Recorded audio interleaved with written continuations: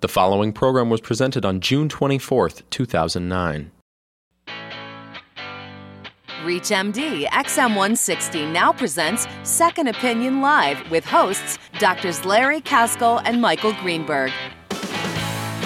Hi, welcome to Second Opinion Live on ReachMD Radio XM160, the channel for medical professionals. I'm Dr. Larry Kaskel. Yes, you are, Larry, and I'm Dr. Michael Greenberg. And this program's a little bit different from others on ReachMD. There's two of us, and we're absolutely live. And it's a little different also because we want to actually hear from you guys out there, the medical professionals. We want to hear your thoughts. We want to know what you're thinking. Today we're going to take another look at health system reform, this time from the perspective of physicians that advocate a single-payer approach.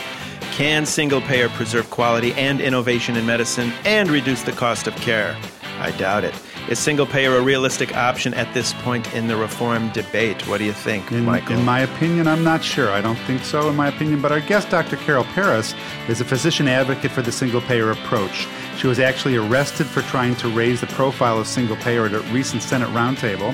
She'll share her perspective on the issues, and we'll take your calls as time allows. The number is 888-MD1-REACH. That's 888-631-7322. We're also going to talk about an antiquated technology. Remember this thing called the beeper, Michael? It was one of the first forms we used to communicate in medicine. Actually, they still use it in hospitals, but there's some new numbers out there that show that it might be quite error-prone. And we'll take a look at the ReachMD forum to examine the data. Again, our phone number is 888-MD1-REACH. Now it's your turn. The ReachMD poll wants you to voice your opinion and vote. ReachMD XM160 now presents the ReachMD poll. Okay, our first stop, Larry, is the ReachMD poll, and it's a very interesting one this week. We're looking at physicians who blog during or after their malpractice trials. I can't say that. For those of us who are bloggers out there, is this a smart move? Well, we talked about this earlier. I think it's great to blog, and as do you, but probably not a great idea to blog during your trial. Maybe write down your thoughts and then maybe blog later. I think that makes sense. When I had prostate cancer a year and a half ago, I wrote a very intimate blog about my experiences, and I put it online, and a couple friends who read it first said, Michael, some of this stuff's pretty sensitive and intimate. You might not want to put it on, or read it later and put it on later. Right. I think when you're in the heat of the passion and you're writing, it's it's cathartic. It's good for you, but you may be saying things that you may later regret. And you may be saying things about the trial that could be used against you, so it's probably not the smartest thing. So what happened with this doctor? I don't know.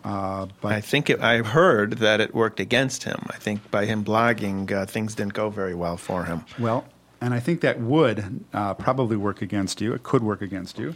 So is there some blog out there that we can look at that if we, God forbid, have to go through a malpractice trial? Yeah, I think there is a physician blogging after the fact that currently posted twice in a series of posts on the trial, and he gave a few of the case facts. And I think it's good. I think it would be really good, Larry, to have people who've gone through malpractice trials document what they felt like, document their emotions, because it will help those other people coming after them who are involved in trials. Otherwise, you'll feel quite alone. Yeah, and there's something about sharing your intimate feelings that makes you feel not alone, makes you feel much better that somebody else has gone through it ahead of you. So I guess the take-home message is if you're going to blog or tweet, do post-trial tweeting.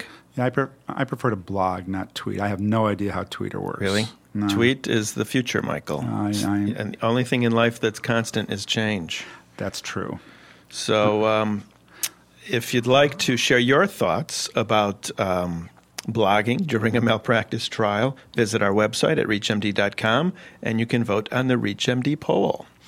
In a minute, we're going to get to the subject of the single-payer healthcare system. Our number, again, is 888-MD1-REACH. In real numbers, that's 888-631-7322. That's the number of ReachMD Radio XM160. And on the ReachMD forum, Larry, we're going to look at a study on the pager system we still see in many hospitals. The results caught my eye, indicating we may need to find a better way to get a hold of docs on call. Do you have a pager? I do not have a pager. I have what's called a cell phone that my answering service can text me to, and I get the phone number of who wants to reach me, and then I push the iPhone, and it connects me to that patient. You know, there was a study in the Archives of Internal Medicine of 2 Canadian teaching hospitals over 2 months that 1 in 7 pages, or 14%, were sent to the wrong physician. It's a big number. You can't do that on a cell phone. Right. So why beepers? Who's the only ones that even carry beepers anymore, Canadians, Michael? And look at their healthcare system. But in our country, who has beepers anymore? Drug dealers. Right. Women of the evening. Women of the evening, kids, and doctors. And that's about it. So look at the category that puts us in. Right, exactly. So I think we should get rid of our beepers. My partner has a beeper, and it costs me $40 a month to pay for her beeper, and she has a cell phone. Why do you need the duplicity? I don't understand it. I think it's just a leftover anachronism from the days when it was prestigious to carry a beeper. It meant you were somebody. Right. Now it's much cooler to have an iPhone, and you can get a text message. And at least if you call the phone, you know you're getting to the right place, hopefully, except in the case of my hospital, where they're always calling me for Dr. Bruce Greenberg's GI complaints. And I answer them. I tell them to rub steroid cream on, being a dermatologist. Good. Or a little Elavil at night. Treats all GI problems. Yeah. So how do we do this? How do we move away from beepers? I don't get why we're still using it. I guess the point is, folks, if you're carrying a beeper, it's time to get rid of it. It's time to move up to the current days. Get your cell phone and answer it, because it's too easy to ignore a beeper, by the way. No one ever knows if they got the message. So as Moses said in the Ten Commandments, let my beepers go. Okay. Yes. Okay. So today we're talking about, we have a guest here. We're talking about single payers. And we have a guest here today on the phone. We're going to get to her. Okay. All right. So, we've heard a lot about health system reform in recent months, days, weeks, hours. And one of those potentials is the single payer approach. And the advocates of the single payer say it's the only way to provide comprehensive, cost-effective medical coverage. I used to have the single payer approach when I first started. The single payer was my patient. They paid me, and they worried about their insurance companies. And it worked fine. Yeah, it worked fine. We're talking about a different approach today. Our guest today is Dr. Carol Paris. People believe that the approach, like Dr. Paris believes, the approach hasn't received a fair shake politically, in large part because the lobbying influences the healthcare industry. We got a lot of people with a lot of money who have a lot of interest here. Exactly. And critics of single payer argue, among other things, that the quality of care will go down, that it'll breed excess demand for medical services. Dr. Paris, are you with us? Yes, I am. Thank you for having me. Welcome to Second Opinion. So tell us your point here. Well, my point is, first, that I think many of your listeners and many Americans don't even have a real clear understanding of what single-payer healthcare reform is. Right, I don't. I think it's going to be just a bad Medicare system, and we're all going to be stuck in it. So explain why we're not.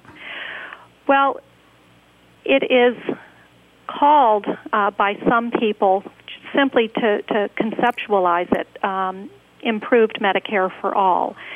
But what it really is a means of financing health care where all of the money goes into one fund that is managed by the government, however we decide to formulate that entity, but that all of the money for funding care is managed in one fund called a single payer.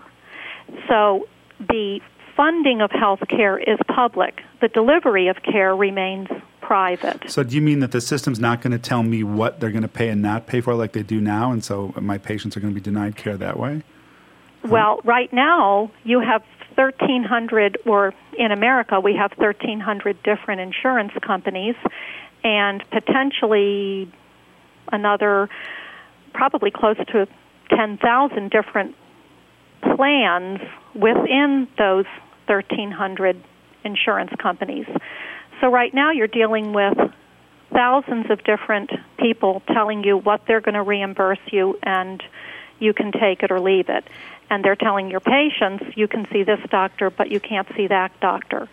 With a single payer, there will be, there has to be containment of cost, but that will be done hopefully, and I think much more efficiently and fairly by an organization that does not have profit as its primary fiduciary responsibility. Well, there you've hit on the key issue here, in that these are companies that are out to make money, and they make money off of denying care, out of providing not so great care, out of taking money from doctors. And as you said, there's 1,300 companies out there that employ hundreds of thousands of people, and they have a lot of money, and they're not going to want a single payer. They're going to fight this tooth and nail to the death.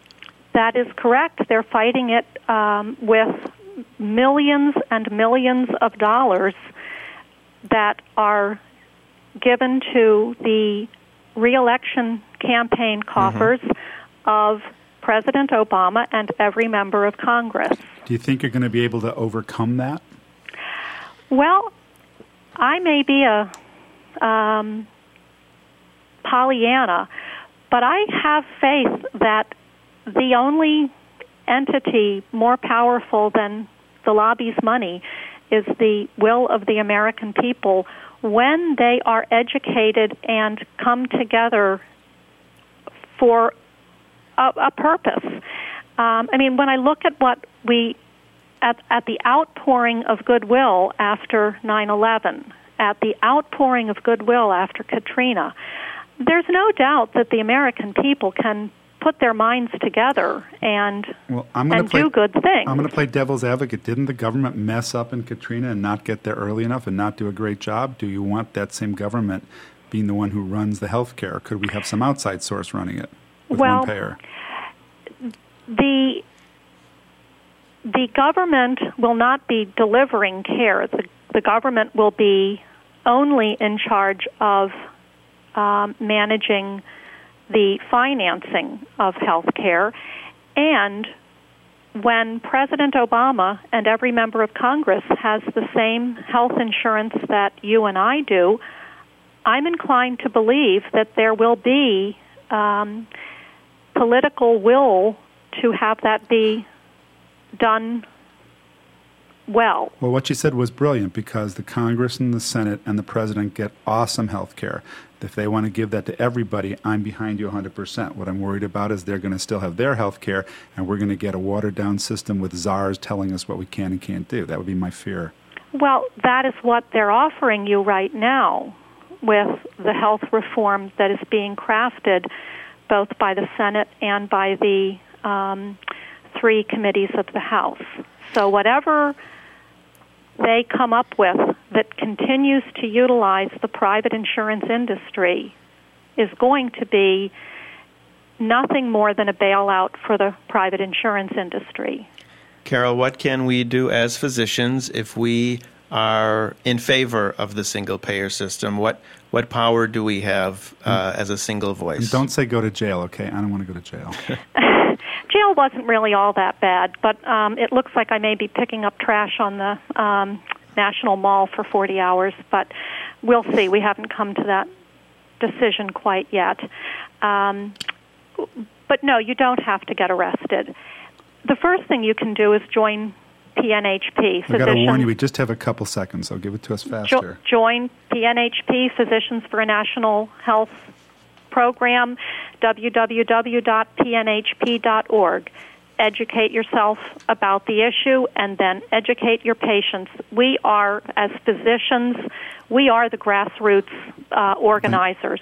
Thank you. We don't mean to cut you off here, but we have a certain amount of time for the show, and thank you very much for joining us today. You're welcome. Thank you, Dr. Paris.